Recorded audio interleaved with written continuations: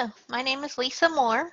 I am the Vice President of Advanced Health Education Center, and I've been a radiographer for ever, for more than 30 years.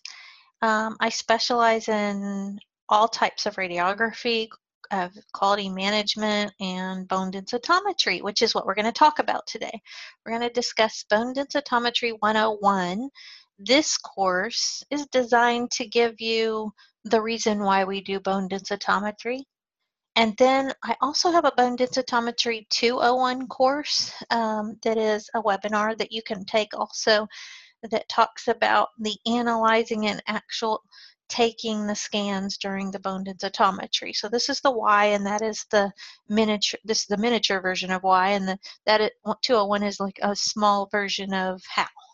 Uh, it's so much fun. I love it. I'm really passionate about bone densitometry. So let's get started.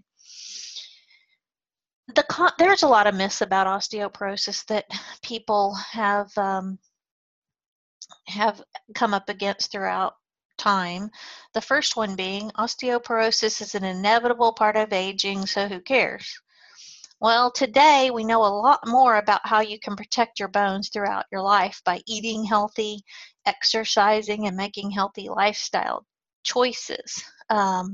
So it's not necessarily the truth anymore. You know, your bones are designed to last for a certain number of years depending on how large they are, but there's no reason why someone could not, if they did not have a congenital condition or a hereditary condition, that they would not be able to last 100 years, which is pretty much our lifetime. Only older women get osteoporosis. Well, that's not true either. 20% of people with osteoporosis are male, so that's 1 in every 5 people who have osteoporosis are men. Approximately 1 in 2 women and 1 in 4 men over the age of 50 will break a bone because of osteoporosis in their lifetime. A woman's risk, of course, of breaking a hip is equal to her combined risk of breast, uterine, and ovarian cancer together. That always blows people away because there's a lot of activism, and there should be, for breast cancer, uterine cancer, and ovarian cancer, but you actually have a higher risk if you combine all those risks together to break your hip during your lifetime. So, for women, anyway. Only Caucasian women get osteoporosis. Well, that's a myth also. All ethnicities have a high risk for osteoporosis. Or have a risk, maybe not as high of a risk as others, but all have a risk. So Caucasian, the lighter the skin, the more likely that your bones are smaller and thinner. Based off of that ethnicity rule, Caucasian, Asian women would be more likely to get osteoporosis, but I've had patients in every ethnicity, and some you would never imagine that were professional athletes that were, for example, African American and had osteoporosis, or Hispanic. So it's not only Caucasian women and not only women. Another myth is osteoporosis is not very common. 10 million Americans are estimated to have osteoporosis. 34 million have low bone mass, which we call osteopenia, means low bone. 85% of adult bone mass is acquired by the time a person is, or a woman, for example, is 18, and in boys by the time or men, 20 years old. 85%. So you're almost completely have the highest amount of bone you'll ever have in your life, bone cells wise, if you added them all up by the age of 18 or 20. Now, there's an estimated age of about 27 to 30 when you have your what we call peak bone mass. But we'll talk about that in a minute. Another myth is osteoporosis is not a serious or deadly condition. 24% of people with hip fractures age 50 or older die in the year following the fracture. So it's basically a fourth of all people who have a hip fracture die in the first year after the fracture. So it is serious, it is deadly, and it's very expensive. Another myth is the medical costs from osteoporosis are not high. 25 billion is the estimated annual cost of osteoporosis-related fractures by the year 2025.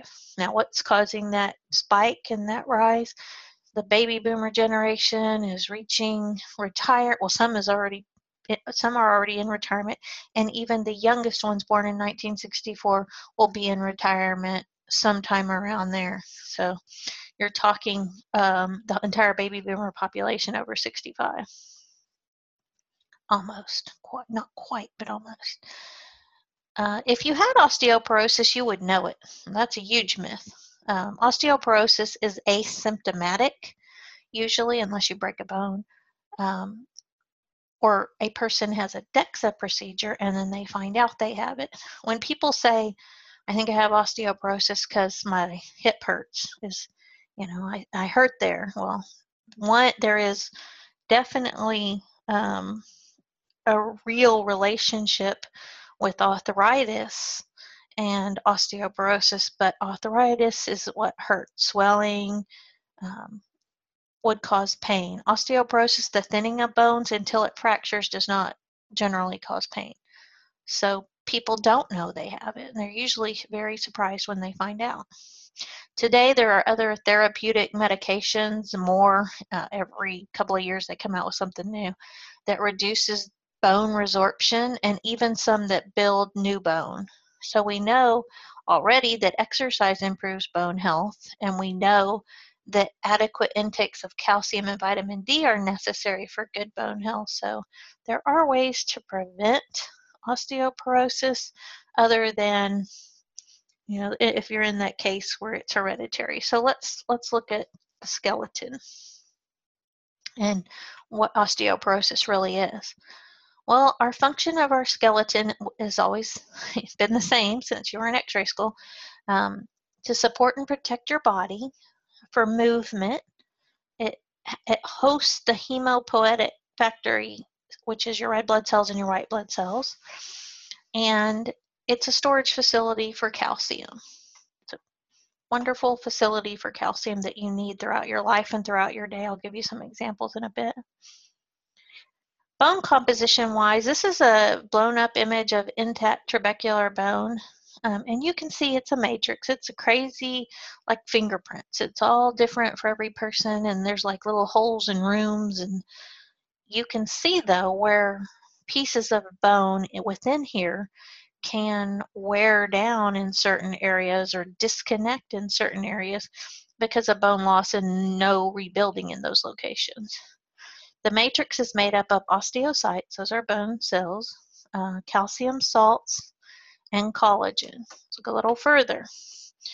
The part that helps us with strength and flexibility in our bone composition is because it's made up of 65% mineral salts for strength and 35% protein for strength and flexibility. So 65% calcium and phosphate and 35% collagen protein.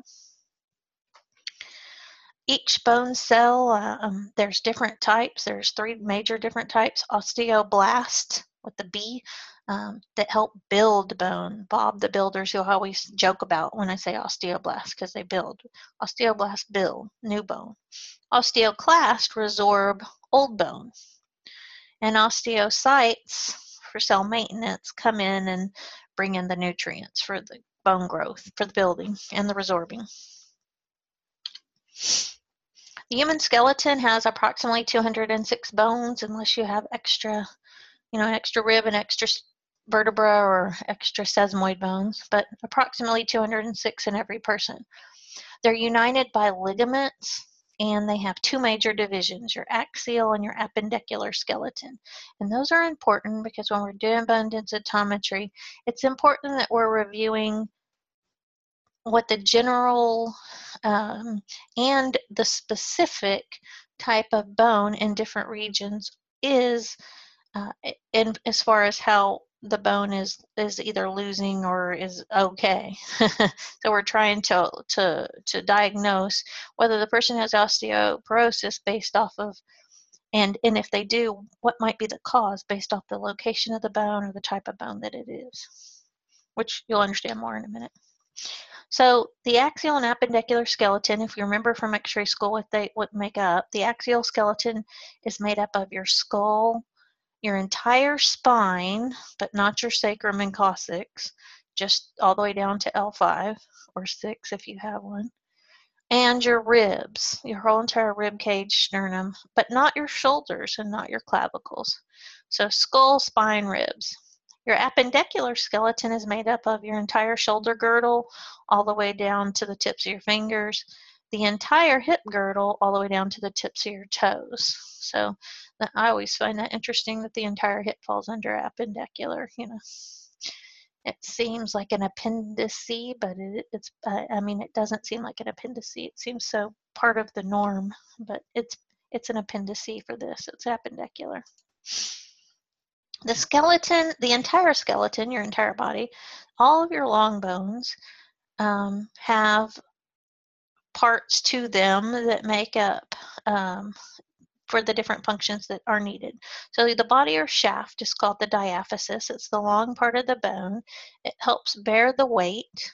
And the outside of it is, and the majority of it, except for a little narrow cavity down the middle, is compact bone. The medullary cavity, the inside, down the middle, is a little less thick and is made up of spongy bone. It's where the marrow is housed. The ends of the long bones, as you can see here, are made up of majority of a thin layer of cortical bone on the outside and then spongy bone, which is also called I'm sorry, I'm saying it wrong, cancellous bone on the inside, spongy cancellous, okay, or trabecular. There's 3 words for spongy bone. Compact bone on the outside, which is another also called cortical bone, and trabecular, spongy, cancellous, or trabecular. And those are the ends of the long bone. So even your ribs have some cortical on the outside. They're mostly cortical, but they also have a thin layer of trabecular bone down the middle. Cortical bone is compact bone also. It's the shell or the outside. Yes, that is a bone tumor in the image, but I just like that image. Cortical bone and the compact bone, which are the same thing, support your weight, but it also allows for flexibility. So if you fall on your arm and you catch yourself, if you could do a slow motion, video of yourself catching yourself, your arm would go down and you could see it bend a little and then pop back. But of course, we don't want to do that because we don't want to break. But that's perfectly well what it does, kind of like a slow motion image of a flower that you see on TV growing. It bends, it's flexible if you're healthy. It also helps with protection because it's hard and it's tougher, so it's less likely to fracture than if it were softer. So cortical is harder, compact, the holes in the bone are closer together. It's 80% of your body is made up of cortical and compact bone. So the majority of your body is made up of cortical or compact bone. But within that cortical or compact bone, 20%, so 1/5 of your bone metabolism is happening. So there's a little metabolism in cortical bone, 1/5, but it makes up the majority of your bone structure. The other type of bone, spongy, trabecular, cancellous, whichever name you decide to go by, serves as a metabolic factory for calcium and for blood production. That bone, that part of the bone adds strength without adding weight. It's at the end of all your long bones. It's in the middle of all your vertebra. This bone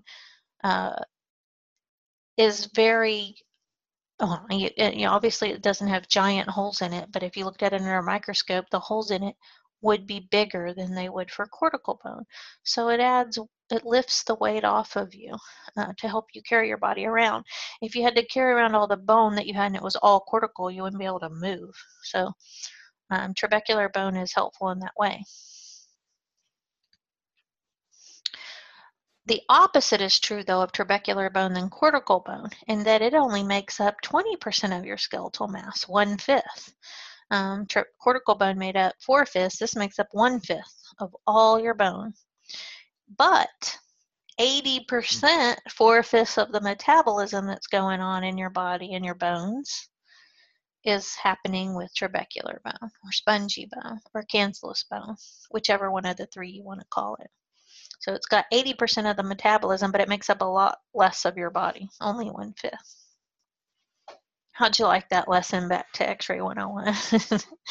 So what do we see in the skeleton? In the skeleton, what are we looking at? In a bone densitometry exam, we're looking for the area where we can see the greatest amount unobstructed of cortical bone and the greatest amount of trabecular bone, because bone loss in those areas is caused by different things. And so in the skeleton, in the vertebral column, lumbar vertebra 1, 2, 3, 4 is where we measure for bone densitometry, just to give you a little cheat. We don't measure lumbar vertebra 5 for the obvious reason that after a certain age, that 5th vertebra has just taken a beating and is not its full size without having been crushed on most older adults. So 5 is out. We measure 1, 2, 3, 4.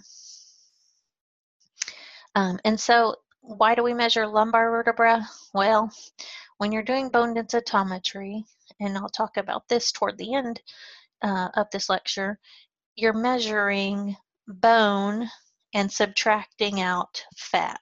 And so in order to do that, you have to have fat. So we need an unobstructed area where there's fat, and when I say fat, I mean tissue on either side of the bone. So you could use fat or tissue synonymously. So you have to have tissue on either side. Well, if you come up here to the thoracic spine, which also has vertebra that are a little bit smaller, but you could still do bone densitometry. Can't even, that word was tough. You could still do bone densitometry on it if it weren't for the fact that it's covered by the sternum and that on either side there are ribs. So you don't have that fat tissue. You have an impossible time getting all those ribs out of the way. And then the cervical vertebrae are too small. So we do lumbar vertebra to find a decent big size of trabecular bone, because in those lumbar vertebrae 1, 2, 3, 4, they're made up 66% trabecular and only 34% cortical. So they're mostly trabecular, and that's a good place to look. And having the larger bones in your body and being able to look at them is a lot more clinically accurate. Did you enjoy this podcast? The remainder of this course is available via our famous webinar program. To view our course schedule, just visit us online at www.aheconline.com or give us a call at 1-800-239-1361. See you soon.